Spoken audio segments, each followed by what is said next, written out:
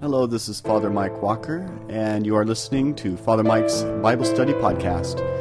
It is a Bible study from a mainstream Catholic perspective. The whole Bible, from Genesis to Revelation, will be covered, and the purpose is to give the listener a working knowledge of the Bible and a basis for further study and prayer. We hope you enjoy this, and may God bless you as you study and read the inspired Word of God.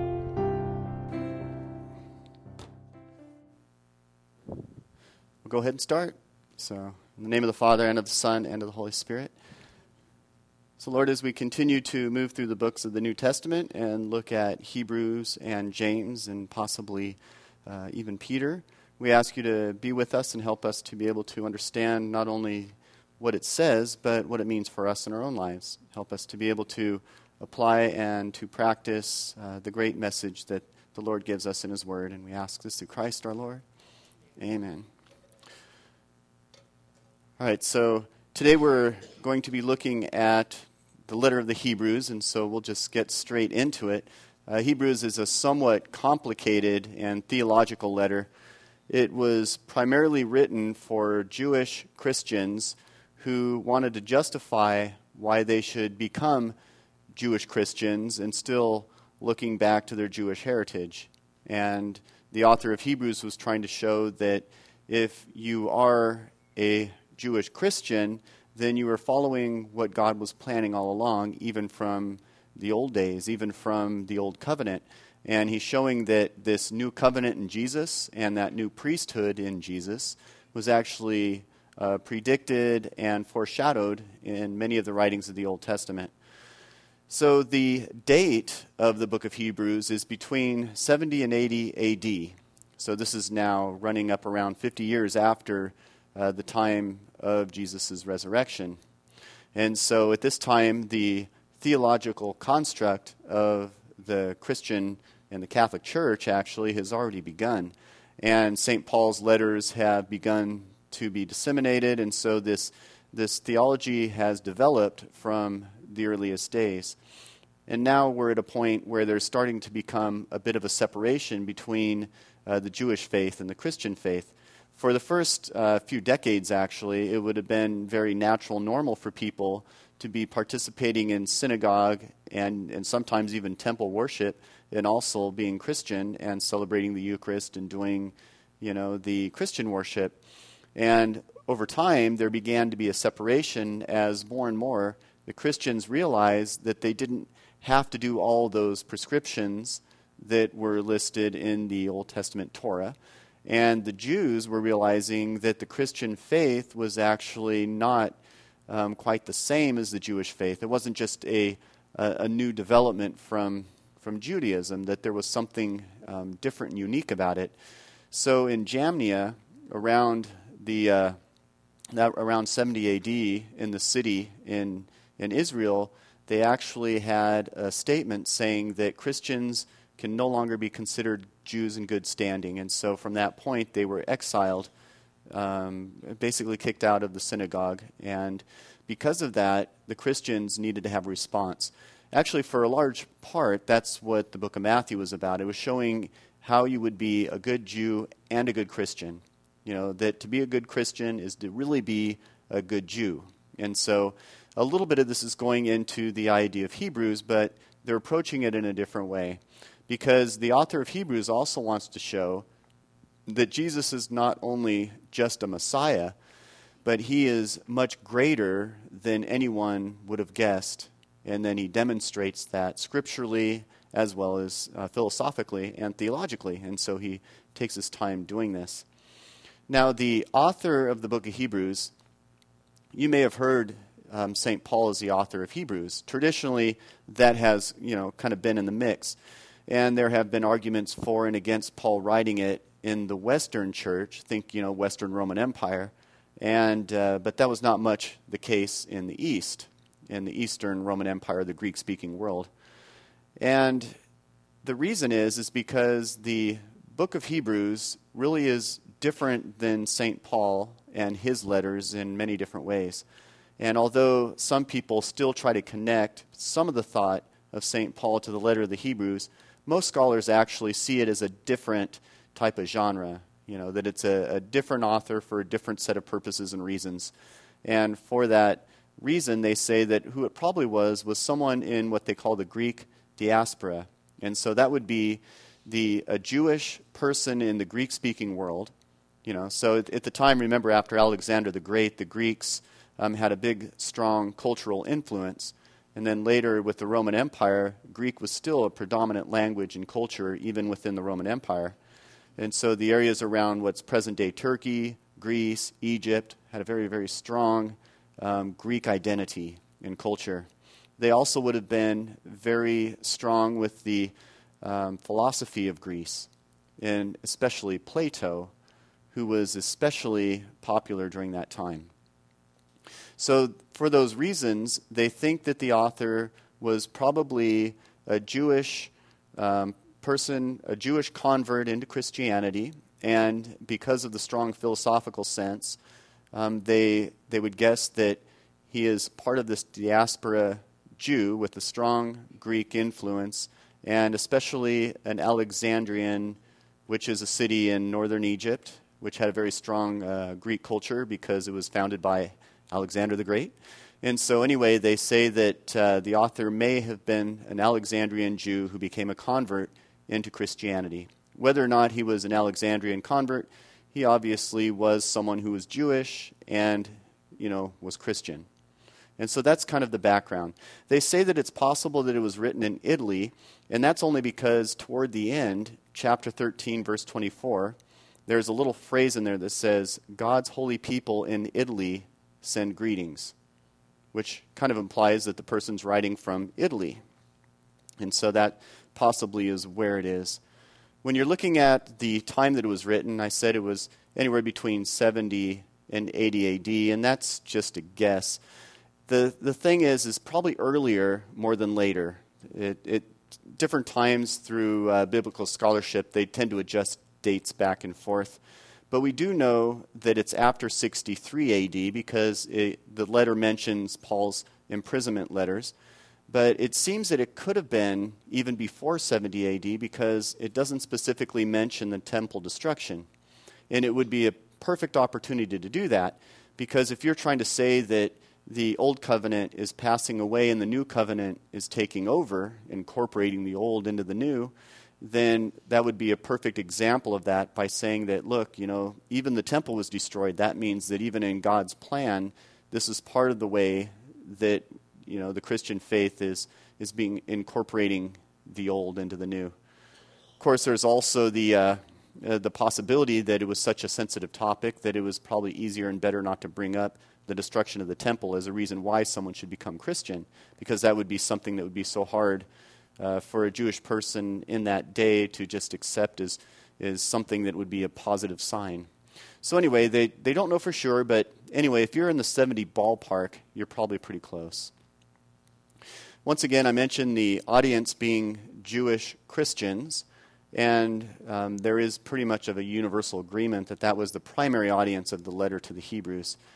And perhaps rabbis who converted to Christianity, that they wanted to have some sort of grounding. Because as a rabbi who converts a little, to bring in the Christian way of doing things, there would be some tension with other rabbis, family members, and maybe even culturally speaking, for them to go back to the Jewish ways. And so they needed to justify why being a good Jew would be a good Christian Jew. And so this is a bit of an argument to help, especially those who happen to have been Jewish priests. Because if you think about what the Jewish priests did, they were offering sacrifices. They had not only a socially a very strong position, but what they did ritually was very important. And so for them to leave that behind to become a Christian priest, it would be a different type of mentality. It would be a different order of doing things. And for that reason, once again, they would want to have some sort of justification about why that switching over would be something along, the plan of God, the new covenant dispensation. When I say dispensation, I probably should describe what that means. It just means, God's way of doing things, part of the way that God's plan unfolds. Okay, so we do have some basic themes throughout the book. First of all, Jesus is higher than all creation, and therefore divine. Okay, so Jesus is not only a Messiah, but he is higher than all creation. And of course, the first few chapters are going to show that. He is also divine. He's equal to the Father. Jesus is the new Moses leading his people. All right, just as the old, Moses led their people into freedom, well, Jesus, who is the new Moses, leads his people into freedom as well. The gospel freedom of Christ. Also, Jesus' sacrifice is sufficient. Whereas in the old dispensation, the old covenant, you had to repeatedly offer sacrifice. And the person who offered the sacrifice as well as the sacrifice itself would never be perfect. Therefore, you had to do it repeatedly over the years. Whereas Jesus' one sacrifice of himself on the cross was sufficient once and for all of the sin of humanity, because he's divine and because he's greater than all creation, and that one sacrifice is sufficient. So it's not necessary to repeatedly offer sacrifices in the same way that they had to do in the Old Testament. Incidentally, when we talk about the Mass, you may have heard that description, the holy sacrifice of the Mass. And doesn't it seem that we're repeatedly offering sacrifices? But we really don't. The theology of the Mass is we represent the one sacrifice of Jesus on the cross to the Father. So really, we are in line with the way we celebrate Mass, with the theology and the understanding of the book of Hebrews, that the one sacrifice of Jesus is sufficient, but we are applying it throughout time by representing that one sacrifice to the Father in the Holy Spirit. So anyway, a little side note there. But anyway, that one sacrifice is sufficient. Jesus is the new priesthood that is before and after Aaron. Okay, the old priesthood began with, Moses' brother Aaron. And from that point, you had the Aaronic priesthood. There was also the Levites. They came around the same time. But the priesthood had a beginning, because Abraham was obviously before Aaron. And there were still sacrifices being offered. But if you're thinking that, according to the author of the Hebrews, if you're thinking that the law of Moses and the sacrifices of Moses, is the beginning and the end of everything Jewish, then you're forgetting everything that went before Moses. And so the author is basically saying that there was a beginning to the Aaronic priesthood, and there will be an end to the Aaronic, priesthood of Aaron. And the beginning, goes, before Aaron, and the ending comes with Jesus and the new priesthood. All right, so that just kind of shows a little bit of the framework of that. So then the last point is, this new worship reflects the new present reality.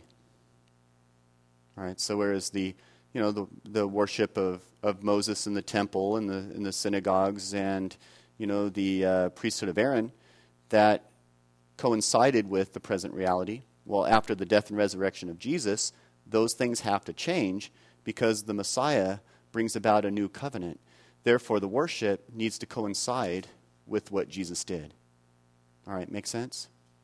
See, we're not even into the text yet, but you can see this is kind of important and somewhat deep.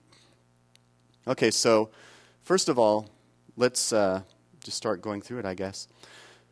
So the opening line actually really gives you an indication of where the author is going. At many moments in the past, and by many means, God spoke to our ancestors through prophets. But in our time, the final days, he has spoken to us through the person of his Son. Okay, so that opening line is saying, in the past, God spoke through these various ways, through prophets and, through different means. And today, he speaks through his Son. Okay, so there's a difference. In the past, it was like this, but now it's like this. Okay, so who is this Son? Well, the Son is Jesus, of course, and he is almighty and on high and greater than the angels. And he mentions that the angels, primarily, their job is to minister to human beings. So he's talking about what these angels, were called to do. And then later he says, well, if you're looking at what angels are, and then you look at what Jesus is, you'll notice that Jesus is much higher than any of the angels. And then he gives a bunch of reasons. To which of the angels did God ever say, "You are my son, and this day I have fathered you," or begotten you? I shall be a father to him, and he a son to me. And again, when he brings the firstborn into the world, he says, "Let all the angels of God pay homage to him." And so once he's just going through and showing scripture verse, and his whole point is, the angels are nowhere near as great as the Son of God, who is Jesus, the Messiah. So now in the Jewish mindset, they put angels above all priests and all human leaders and this sort of thing. And so what the book of Hebrews says is, well, if you look at what the angels do, they're messengers. Their primary role is to bring God's message down to earth. So they are very important, and they are extremely exalted. But the Son of God, who is Jesus, who is also divine, is infinitely greater than any of the angels. All right, so that's his first point. And then he says, if God demands obedience to prophets, then all the more he demands obedience from his Son. So if you think about the logic there, it makes sense. Okay, looking back, so Moses came on the scene and the prophets came on the scene, and they told Israel, this is what we need to do. And Israel had to be accountable to that because God spoke through the prophets. Well, if that's the case with the Old Covenant, with the law and the prophets, how much more do you think that's the case when we are no longer speaking mere prophets, but God's own Son? So once again, this is adding a little kick that if we want to be good Jews, we have to be obedient to God and his plan. And if we had to be obedient to the prophets, how much more obedient do you think he expects us to be when he speaks through his Son? Okay, so you're following the logic. Jesus is greater than the angels. When Jesus speaks, we better listen. Right, so that's kind of the idea there. Okay, because Jesus is human, though, he also saves humanity. Okay, so we see this, chapter 2, verse 14. Since all the children share in the same nature, he too shared equally in it, so that by his death he could set aside him who had held the power of death, namely the devil, and set free all those who had been held in slavery all their lives by the fear of death. Okay, because Jesus was divine, he was able to act in a way that could, conquer even death. But because he was human, he could lift up our humanity to a level that would not be possible if he wasn't both of those at the same time. Following me on that? Okay. This is like a little theology course, I know, but actually this is one of those things like St. Anselm talked about it too, that, we need Jesus to be human and divine, because if he's not both of those things, we cannot be saved. Because we need him to be divine, because he's infinite, and because he's infinite, he has power over life and death. But we need him to be human because we are the ones that sinned against an infinite God.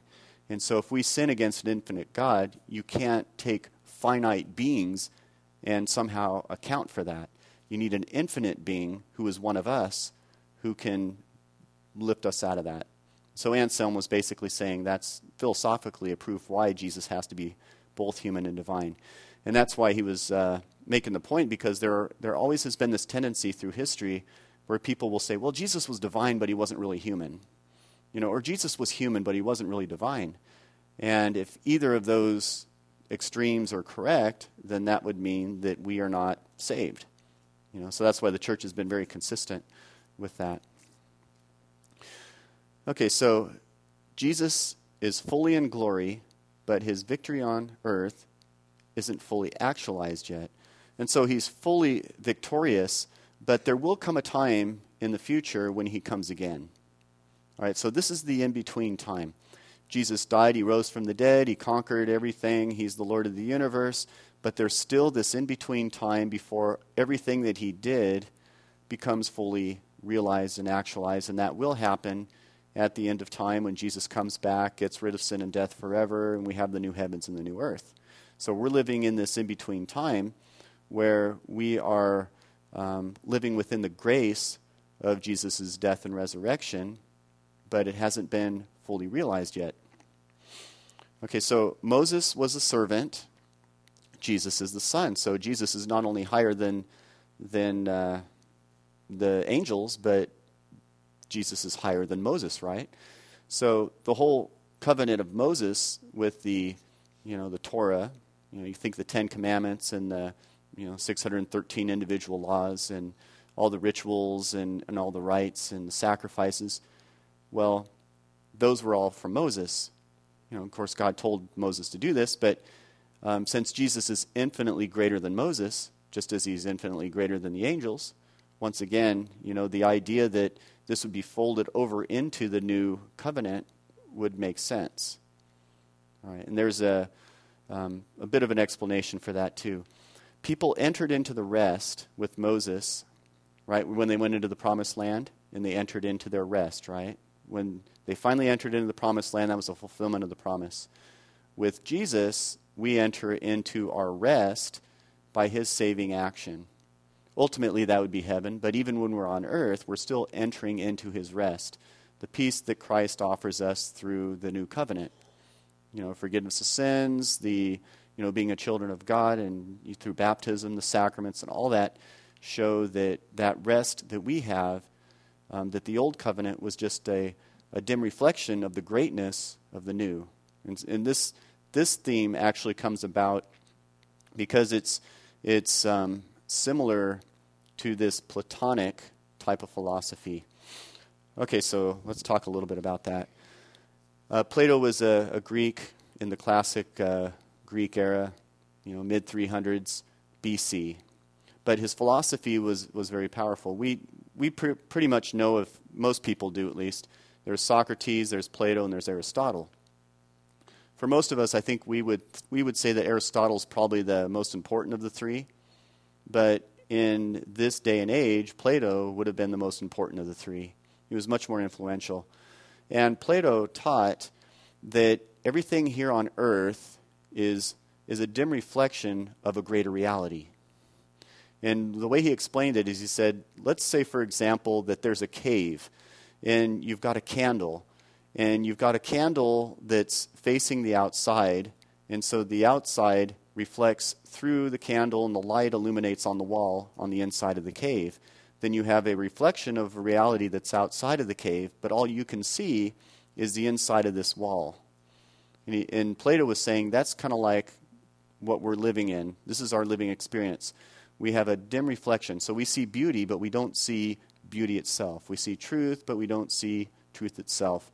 And he was saying that this greater reality exists, but even on earth we can see a dim reflection of that.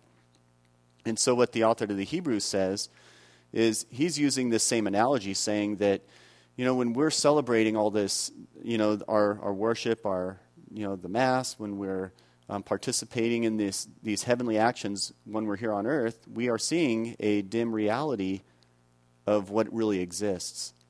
So just as Plato's cave analogy, let's say, for example, that we're celebrating the Mass. Well, what it appears to us is we have like bread and wine, and we know that that's, the body and blood of Christ, and we have the Word of God that we hear and we receive.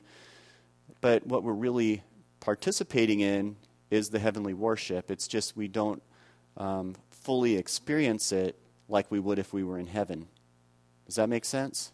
So it's real, but we're experiencing kind of the shadow, the dim reality. But anyway, he's just using Platonic language to show this. And so he's also showing it with the Old Testament prophets. Like Joshua led his people into the promised land, and Jesus leads the people into the promised land, where Joshua was the dim reality of the full reality of Jesus. And then same with Moses. Well, Moses was a servant, Jesus was the son, so Moses was this great prophet, but he was just a dim reflection of the greater reality of Jesus. So a human priest represents himself, and he offers sacrifice for himself and for the others that come to him to offer sacrifice. Therefore, they are limited because they're human, they're finite. So they have to offer sacrifice over and over again. Because Jesus is sinless, because he's the Son of Man and the Son of God, he is able to offer sacrifice in a way that's on a whole new level than human sacrifice. And so this is another argument why, if we're going to be good Jews, if we transfer over to the new covenant, then we're no longer going to be participating in rites of sacrifice that cannot fully accomplish what they want. But because the new sacrifice is Jesus, who is human and divine, that sacrifice of Jesus' death and resurrection can accomplish what it wants to accomplish. Okay, so add up a bunch of finite stuff. You'll never get infinite. But if you have infinite to start with, then, that's the goal, infinite God, then Jesus can do it. Human beings, repeated sacrifices can never add up to infinite. So he's using that example. But the case of the priesthood actually goes much deeper than that, and this goes back to your Melchizedek question. Who's this floaty Melchizedek guy? Well, there's an additional character in the book of Hebrews, starting at chapter 7, and this particular priest, his name is Melchizedek. So Melchizedek comes on the scene in Genesis chapter 14. This is the time when Abraham is on the scene. So Abraham leaves Ur in Mesopotamia, comes through and settles into the promised land for the first time. So this is the beginning of what would form Israel. This is the beginning of Israel's religion, their culture, their identity is in Abraham. So as Abraham settles into the land, he wants to offer sacrifice. So what does he do? He finds the priest of Salem. Salem was the town that would eventually become Jerusalem. At that time it was Salem. What does Melchizedek offer for sacrifice? Bread and wine. Okay, so if Abraham went to Melchizedek to offer sacrifice for him, then that implies that Melchizedek is greater than Abraham. I need to take a break and get some water.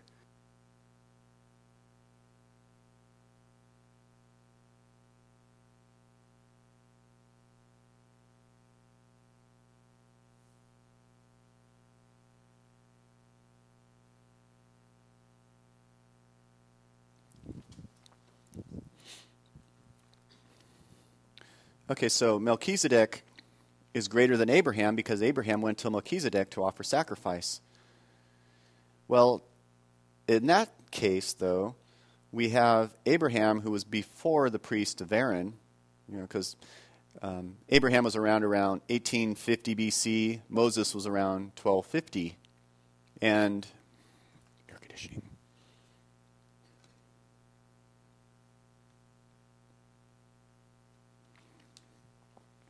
Okay, so if Moses was around 1250, Abraham was around 1850, and Abraham was a defining person that began the Jewish people, then that would imply that if you're going to be a good Jew, you wouldn't necessarily have to be according to the priesthood of Aaron, because there may have been some kind of priesthood that predated that, right? Well, it seems that Melchizedek was a priesthood. The priesthood of Melchizedek predated the priests of Aaron. And with that in mind, well, where did Melchizedek come from? They don't know. He just kind of pops into the scene. Abraham has him offer sacrifice, and then all of a sudden he disappears. And so the author of Hebrews is saying this is an eternal priesthood, unlike the priesthood of Aaron, which has a beginning and an end. So the priesthood of Melchizedek is an eternal priesthood. Now what's interesting about this is if you go to the Psalms, you'll even notice that they refer to the Messiah as being a priest forever according to the order of Melchizedek. And so what Hebrews is doing, he's just connecting the dots here, and he's saying, well, Melchizedek is an ancient priesthood that was not canceled out by the priesthood of Aaron. Because it had no beginning and it has no end, that was the prefiguration of the priesthood that would be in Jesus. Whereas Aaron's priesthood begins and ends at the time of the Messiah. So it begins with Aaron, it ends at the time of the Messiah. So therefore, if you're going to be a good Jew, then now that the priesthood of Aaron is superseded by the priesthood of Jesus the Messiah, according to the order of Melchizedek, then this is the order of priesthood we need to follow from now on. You follow the logic there? Does that make sense? It's subtle, I know. But you have to understand, this is somewhat of a rabbinic argument. Because what they do is, like a good rabbi would look back into the Old Testament, and they would look for patterns, and those patterns can explain the present reality. And so the author of the Hebrews is saying, basically, look, we have this eternal priesthood that we belong to. So it's not like this priesthood came out of nowhere. It's actually the eternal priesthood of Melchizedek, which was around before the time of Aaron.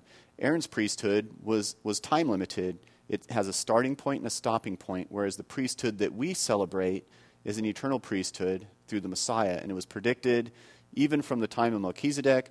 It was shown even in what he did. He offered bread and wine, just like in our modern priesthood we offer, consecrated bread and wine, which is the body and blood of Christ. And just as Jesus, offers himself as that one eternal sacrifice, and we present that, represent that to the Father in the new covenant, that this is really the fulfillment. So if you want to be a good Jew and you want to be a Christian, this is the way to go. So it's giving food for argument, so that the rabbis that have become Christians and become the Christian priests, more likely than not, that they have a good justification for doing that. Okay, so that's kind of the high point there. So he had no father, he had no mother, he had no ancestry, and he remains a priest forever. So there's Melchizedek. Abraham offered tithes through him, to him. Psalm 110 speaks about this new priesthood that would arise. Therefore, the old law is perfected in the new law. Okay, so now he goes to the specifics. Okay, so what kind of sacrifice are we talking about here? Okay, first of all, starting from chapter 8, he talks about this new priesthood and the new sanctuary. Now keep in mind the imagery that I was talking about with Plato and the cave and the shadow, and the greater reality. So Christ is the mediator. Okay, so that's chapter 8, verse 6.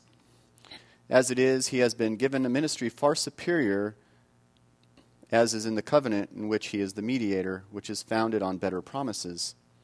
If that first covenant had been faultless, there would have been no room for a second one to replace it.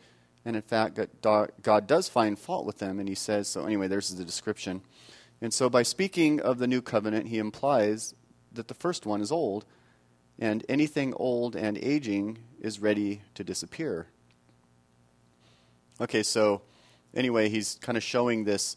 It's not necessarily replacement, as if, the old covenant has no purpose or place or anything like that. It's just saying that the new covenant supersedes the old.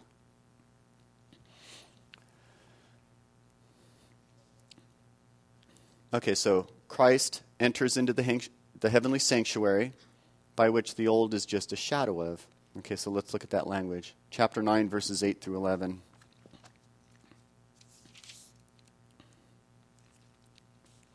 By this the Holy Spirit means us to see that as long as the old tent stands, the way into the holy place is not opened up. It is a symbol for this present time. Okay, symbol, remember the shadow and, a dim representative. None of the gifts and sacrifices offered under these regulations can possibly bring any worshiper to perfection in his conscience. They are rules about outward life connected with food and drink and washing at various times, which are in force only until the time comes to set things right. Remember the temporary thing? So it's temporary until those have been fulfilled.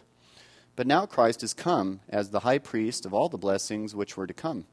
He has passed through the greater and more perfect tent, not made by human hands, that is, not of this created order. And he has entered the sanctuary once and for all, taking with him not the blood of goats and bull calves, but his own blood, having won an eternal redemption.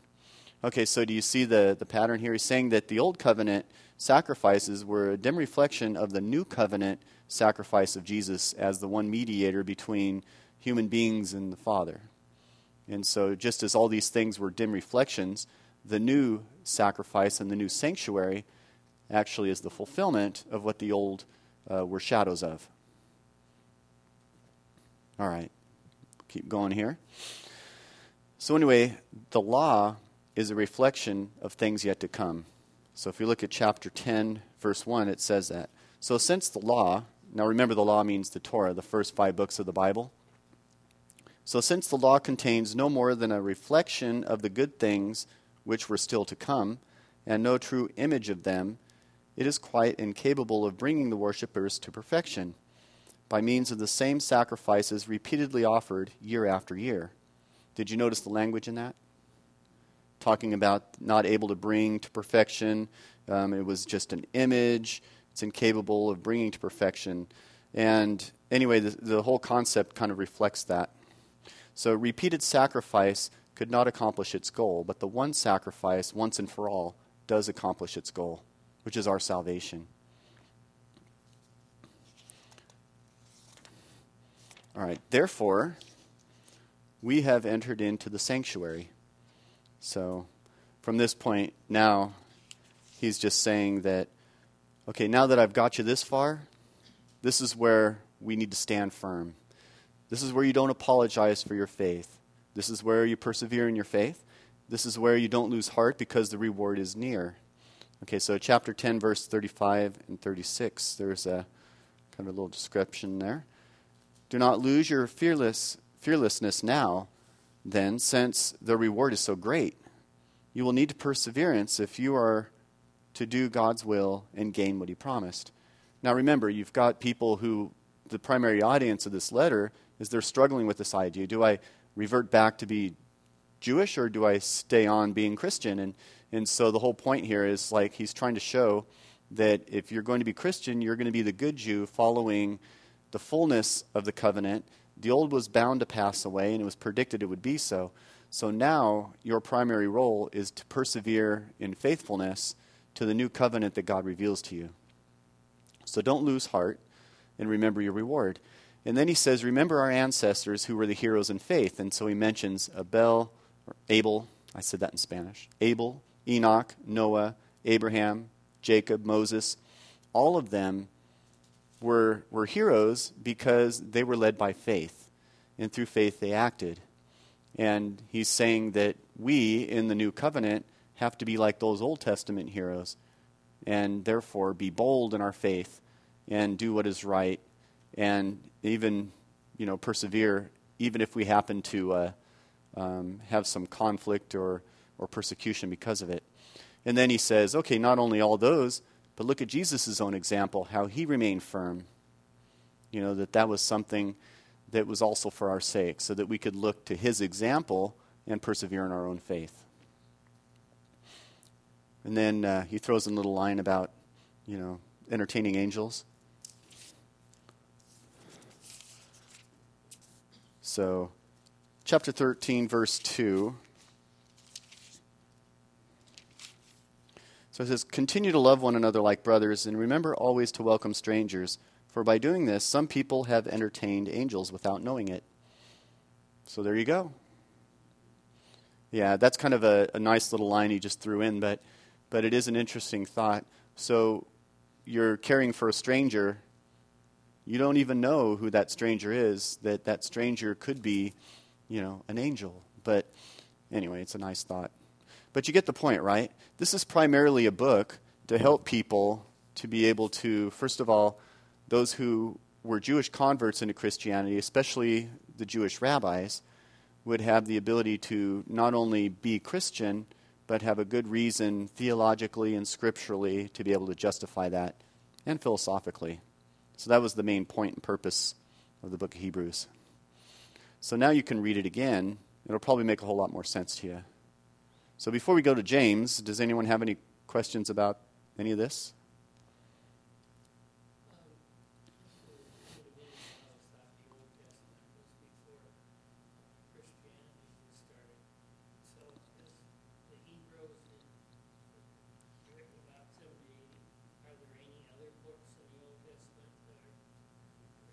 No, the book of Hebrews, that's New Testament. He writes a lot about the Old Testament, but it was written after the resurrection of Jesus. This is new stuff. Yeah, this is toward the end of the New Testament. So it's basically He's referencing the Old Testament, because he needs to justify the reason for having a New Testament. When I say testament, I should say covenant. But okay, so let's look at the book of James. Actually, James is easy reading. Did anyone read James while you're at it? Yeah, the good thing about James is it's not like the book of Hebrews. Hebrews is a little dense, but James is pretty straightforward and pretty easy to understand. It's basically like James is given a homily, and it's very much like a sermon. James belongs to a genre of the New Testament which we call Catholic letters. The word Catholic, you all know, it doesn't just mean like Roman Catholic, but it means universal. So these are letters that were meant for the universal church, whereas a lot of letters of St. Paul were meant for individual churches or even individuals. And in this case, the Catholic letters are letters that are addressed to all the churches, or at least more than a couple of them. In this case, we have the letter of James, and when you ask the question, who is James? The traditional answer for that is James, the brother of the Lord, mentioned in Matthew chapter 13, verse 55, or Acts of the Apostles, chapter 12, verse 17. The brother of the Lord is in a loose sense. Brother means relative, and so it was probably one of Jesus' cousins, which meant that he probably was around Jesus in the town of Nazareth with the family when he was growing up. Later became one who was a follower of Jesus, and later became a real leader in the church. And even Paul, after he went to Arabia, after his conversion, when he kind of got blinded in the light, and Jesus said, "Why do you persecute me?" And then he went and got his eyesight back enough to be able to function, and then went to Arabia for a while. He came back to Jerusalem. He met with Peter, and he met with James. So James, the brother of the Lord, was a very well-respected leader in the Jerusalem church. But not only that, it seems that he was pretty well-respected even among Jews in his area, that he had a pretty good rapport with both at the same time. He eventually became martyred, and it was probably around 62 A.D.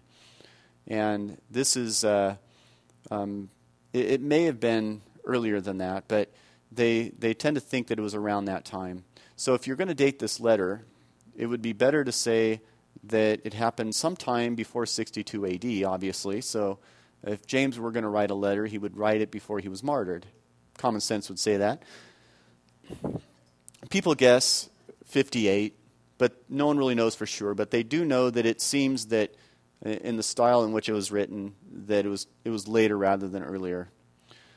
There were some issues with James being universally accepted, and there may be some reasons for that. One is it might be the style and the format of it.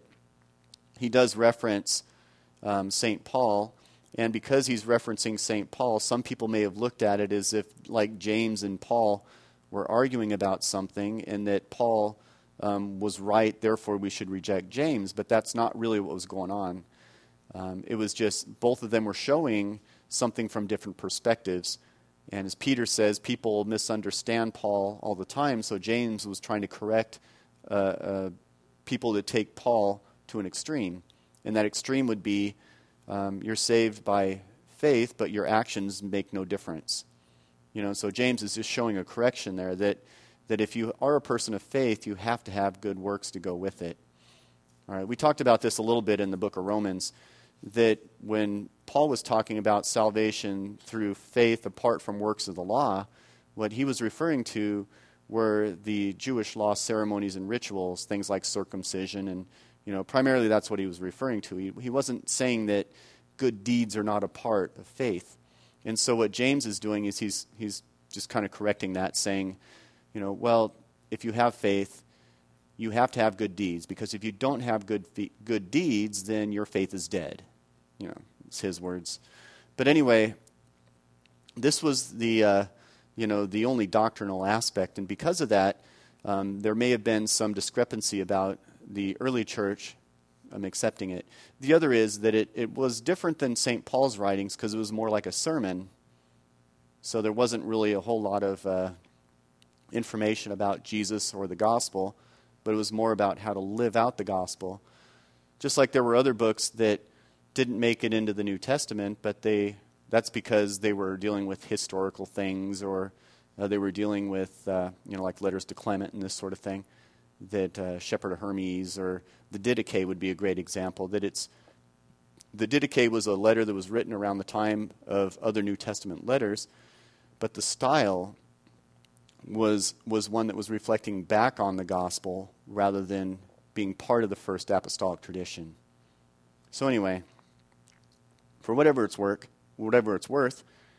there was a little bit of discussion there. The interesting thing about James is that although it was a very Jewish letter, it's written in a very good Greek grammar, and it's written in a diatribe style, which Paul does that too, So do you mean we should sin all the more? No, so it's almost like you've got this dialogue going on between one and the other, like an imaginary dialogue. And so he's writing in this, which is it's a Greek way of writing. So not only does he have pretty good Greek grammar and all, but he's writing in a somewhat Greek manner.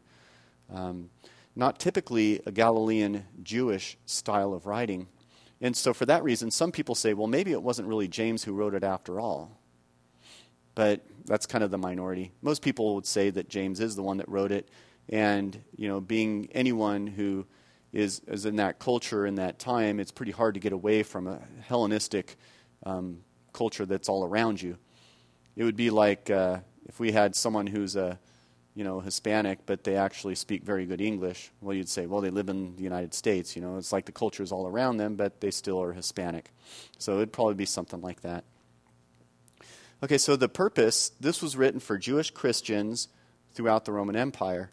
Mostly, though, it would be written for Jewish Christians that would have a little bit of a Palestinian influence. So that would mean like Syria or Egypt or the area up around Israel, because the style and the message tends to be genuinely Middle Eastern in what's important and what he's trying to get at. So the theology assumes the Old Testament knowledge. All right? He doesn't go to great length to describe what the Old Testament says or make references toward it. He assumes people already know it ahead of time because he's talking to an educated Jewish population. And so therefore, he just assumes people know it. He uses Jewish wisdom literature and applies Jesus to that. All right, so if you look at like Proverbs and the Book of Wisdom and these different books in the Old Testament that have to do with wisdom, he is going to use that style but apply it to Jesus' message and gospel. Okay, so the Christology is interesting, meaning the description of who and what Jesus is all about. It tends to be very Jewish in its approach. Therefore, some people used to think that it was less developed. But it's not that it was less developed, it was just explaining Jesus through a uniquely Jewish culture. Right? It's just like if you're going to describe Jesus to a philosophical Greek, you might use language like that St. Paul used. If you're going to do it to the Jewish audience, then you're going to use language that would more line up with a Jewish rabbinical style. And since he's talking a lot about morals and it's more of a sermon than it is, new theology, then he's not going to need to really rehash everything that's already been out there about who Jesus is and what kind of Messiah he is. Once again, he kind of takes that for granted as well. Okay, so the content, if we're going to look at this. So first of all, he says that we need to persevere in trial and that leads to faith. He also says that the origin of temptation is not God, but it comes from the inside of the sinner who is attracted and then falls into it. Because at the time people would say things like, God's tempting me. And so he says, no, God does not tempt. That comes from the sinfulness within you, and the fact that you're acting on that sinfulness is not God's fault. So it's not like God's trying to bring you out of, a good grace that temptation doesn't come from God. So anyway, that's the other one. And then he talks about controlling the tongue, which is very good advice, probably throughout history. How the tongue can bless on one hand and curse on the other. So just to give you a few examples of this. So my brothers, consider it a great joy when trials of many kinds come upon you, for you well know that the testing of your faith produces perseverance.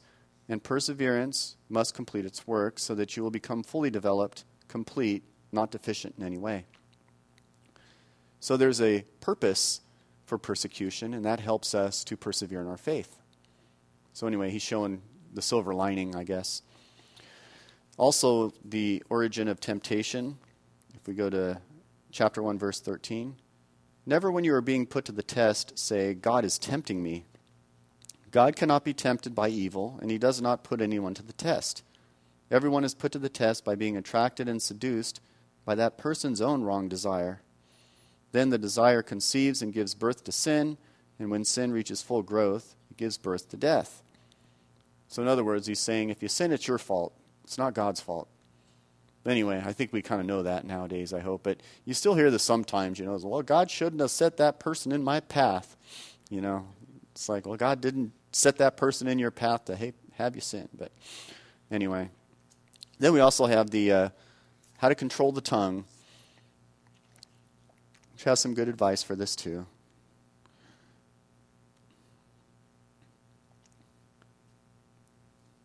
Someone who does not trip up in speech has reached perfection and is able to keep the whole body on a tight rein. Once we put a bit in the horse's mouth to make it do what we want, we have the whole animal under our control. Okay, so it's saying, okay, your tongue's kind of like the bit on the horse, right? If we have control of our tongue, we can guide ourselves so that we're not going to do anything stupid. Just as you would kind of keep the bit on the horse so you can guide the animal to where you want it to go.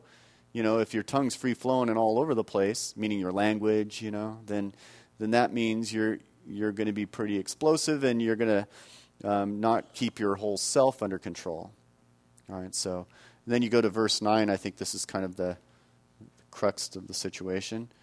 We use the tongue to bless the Lord and Father, but we also use it to curse people who are made in God's image. The blessing and the curse come out of the same mouth. My brothers, this must be wrong. So anyway, you get the idea, right? It says, I love you, God. I hate you. And you see that kind of thing, and it's so obvious when you do. You can't say you love God and then go around hating your neighbor.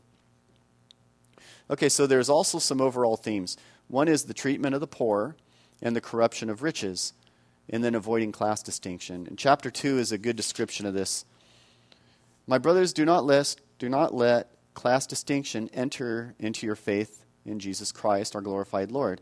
Now suppose a man comes into the synagogue, he's well dressed and with a gold ring on, and at the same time a poor man comes in shabby clothes. You take notice of the well-dressed man and say, Come this way to the best seats. And you tell the poor man, stand over there. You can sit on the floor or at my footrest. In making this distinction among yourselves, have you not used a corrupt standard? So anyway, you get the idea. Part of the reason is there's, with the class distinction, it's an ongoing thing that is not much different than our present day. There's always this human tendency to think that we have class distinctions, but that there is no class distinction in God's eyes, and so there should not be a class distinction in the church's eyes or in our eyes. And he's using examples of the Old Testament, and this goes back to what I talked about before with this Anawim type spirituality, that people who are destitute and poor have nothing, and they can't depend on themselves for anything, so they have to depend on God for everything. And so it worked itself into a type of spirituality where those who are the destitute poor can actually have a closer connection with God because they depend on God for everything, whereas the rich people would think that I don't need God because I'm self-sufficient. And so St. James is saying that, not only should we not show favoritism, but, as well-off people, we have to be careful because if we're not careful, we can become, the arrogant rich person who doesn't think he needs God, and therefore, that works to our destruction. And so he says, basically life is short, okay, chapter 1, verse 9. But then after that, he says that the rich will glory in the exaltation of the poor if they are humble and just. So he's referencing Psalm 72, which talks about the humble triumphing at the end. And then also we've got Luke 1, chapter 1, verse 52. And this is Mary saying, the poor are lifted up in the Magnificat. Now, the idea here is that, let's say we're in heaven, and we see someone who is poor, who has been exalted in their glory, then we should also exalt in their being lifted up. Now, that will happen if we have been humble and have been just in our own life. Does that make sense? So what he's basically saying, it's a warning to the rich that we have to do what we can to be humble and just, because in the end, we should glory in anyone else who gets lifted up. Now, what happens a lot of times is people become resentful or jealous or envious, or we think, well, wait a minute, I'm better off than that person, so, I'm better than him because he's just a bum and I'm not. And so it should be an invitation for us to be humble. All right, does that make sense? Yeah, like I said, it's not hard to understand. It's just kind of like a sermon. And so then he talks about faith, and he says, real faith does good deeds. All right, so chapter 1, verse 22. You must do what the word tells you and not just listen to it and deceive yourselves. I mean, you all know that. It's like if you can hear the truth, but if you're not doing anything with it, then it's not doing any good. Also, we have chapter 2, verse 17. In the same way, faith, if good deeds do not go with it, it is quite dead. Okay, so if you have faith, you're naturally going to have, good deeds. Also, if you look at chapter 2, verse 26, that's at the end there. As a body without a spirit is dead, so faith without deeds. Once again, this is in response to people who were taking St. Paul to an extreme in saying that faith is all about belief. If we believe in God, then that means we're saved, and we don't have to do anything. Well, the problem with that logic is, Satan believes in God, so do the demons, and James even mentions that. So the idea here is that a necessary element of faith is good deeds. By the way, I should say incidentally, this has been one of those Catholic Protestant things that go back and forth. Lately, the Lutherans and the Catholics got together and they spent all this time and they came to the conclusion that properly understood, both are consistent. And they were saying that the Protestants say, the Lutherans I should say at this point, they say if you have faith, you naturally will have the deeds as an outgrowth of that faith, whereas the Catholics were saying you don't separate the faith in the good works, but they're both kind of saying the same thing. So anyway, for what it's worth. But Martin Luther and all that stuff, I know it's complicated history and story, and I don't have time for that. But the main point for us, though, is it's not good enough to say, I believe in God. But you hear that all the time. It's like, I believe in God. It's like, well, big whoop. The devil believes in God. What does that mean? How is your life changed? How do you live because of that truth? And what James is saying is, look, if you believe in God, your good deeds have to demonstrate that belief. And that's why he's talking about all these different things that we should be doing, like being just and being humble and taking care of the poor and persevering in faith, avoiding temptation. And then he talks about how we need to also take care of all these other things. Okay, so earthly wisdom and true wisdom in chapter 3, verses 14 and 17. Anyone who is wise or understanding among you should, from a good life, give evidence of deeds done in the gentleness of wisdom. But if at the heart you have the bitterness of jealousy or selfish ambition, do not be boastful or hide the truth from hide the truth with lies. This is not the wisdom that comes from above, but earthly, human, and devilish. Okay, so he's going to talk about these two types of wisdom. And then in chapter 4 verse 2, he says, where do these wars and battles between yourselves first start? Is it not precisely in the desires fighting inside your own selves? You want something and you lack it, so you kill. You have an ambition that you cannot satisfy, so you fight to get that way by force. It is because you do not pray and you do not receive that when you do pray and do not receive, it's because you prayed wrongly, wanting to indulge your passions. And so one way to look at this, he's saying that so often we bring into our Christian experience the type of gain that we want and the things that we want as if we were still living in a worldly way. And so, surprise, surprise, things go wrong. In the church setting, it's pretty easy to see because when people come into the church and they try to use worldly ways to gain power, influence, and then they try to manipulate and bully, then they're using worldly means to try to gain something in a church setting. And then you also have the whole thing about the tongue, the gossip, and everything else. But if you think about most of the conflicts that happen in churches, it tends to be prideful positions of power that people are fighting over, rather than how can we love and serve God better. I mean, it just typically is. And St. James' point here and his advice here is, if there are problems, it's because you're not applying Christian principles. You're applying worldly principles as if they are Christian principles. And surprise, surprise, there are problems when that happens. So the solution, of course, humility and true wisdom. Okay, so he also talks about sins of omission. Okay, so everyone who knows what is the right thing to do and does not do it commits a sin. All right, y'all remember sins of omission from the old days? Yeah. It doesn't seem that it gets talked about too much. And I got to say that, like, even in confessions, that people don't typically confess what they didn't do. They usually look back and say, well, I got angry, I kicked the dog, and blah, blah, blah, and that's about it, Father. They don't really think about, what didn't I do? But, I mean, that should be part, every time we have an examination of conscience, we should be thinking, okay, what did I do that was wrong that I need to ask forgiveness for? And what was God trying to get me to do that I didn't do that I need to ask forgiveness for?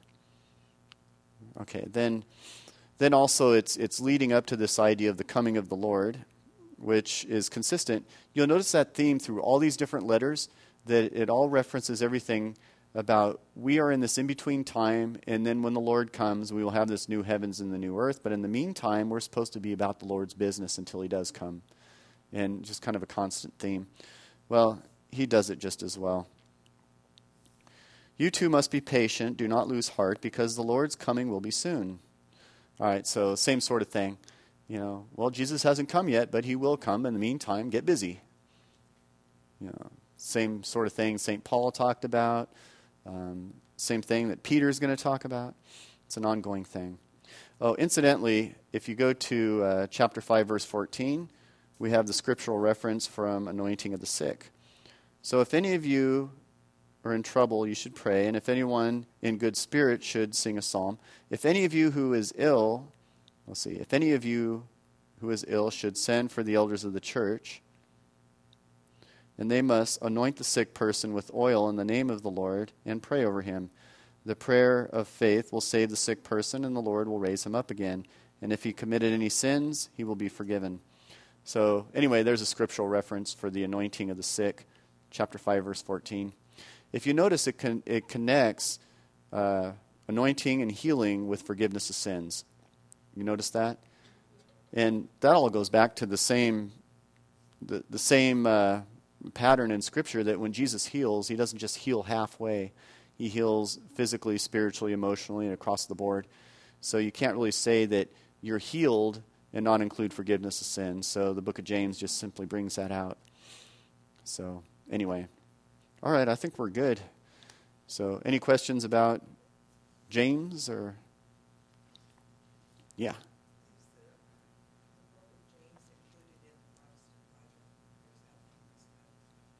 The book of James is included in the Protestant Bible. Originally, it's funny you should ask that, because Martin Luther originally did not include it because he didn't like the idea that it said you're not saved by faith alone. So he didn't include it, but Melanchthon, one of his followers, talked him into including it. So anyway, but yeah, it's pretty much always been. Actually, Martin Luther didn't like the book of Revelation either, so he didn't include that the first time and then later brought it back in. But history's complicated. So, okay, so next week we have Pastoral Council. So we're not going to have the Bible study, but in 2 weeks we will. So we're going to go through 1 and 2 Peter, get through all the 1, 2, and 3 Johns, and then if we're lucky, get into Revelation. Thank you for listening to today's podcast. May God be with you and continue to bless you as you continue to deepen your love of God's Word in your prayer and in your study. If you would like further information, please go to our website at shepherdcatholic.com. You will find some notes and some references and additional things to help you in your love of the Scripture. May God bless you.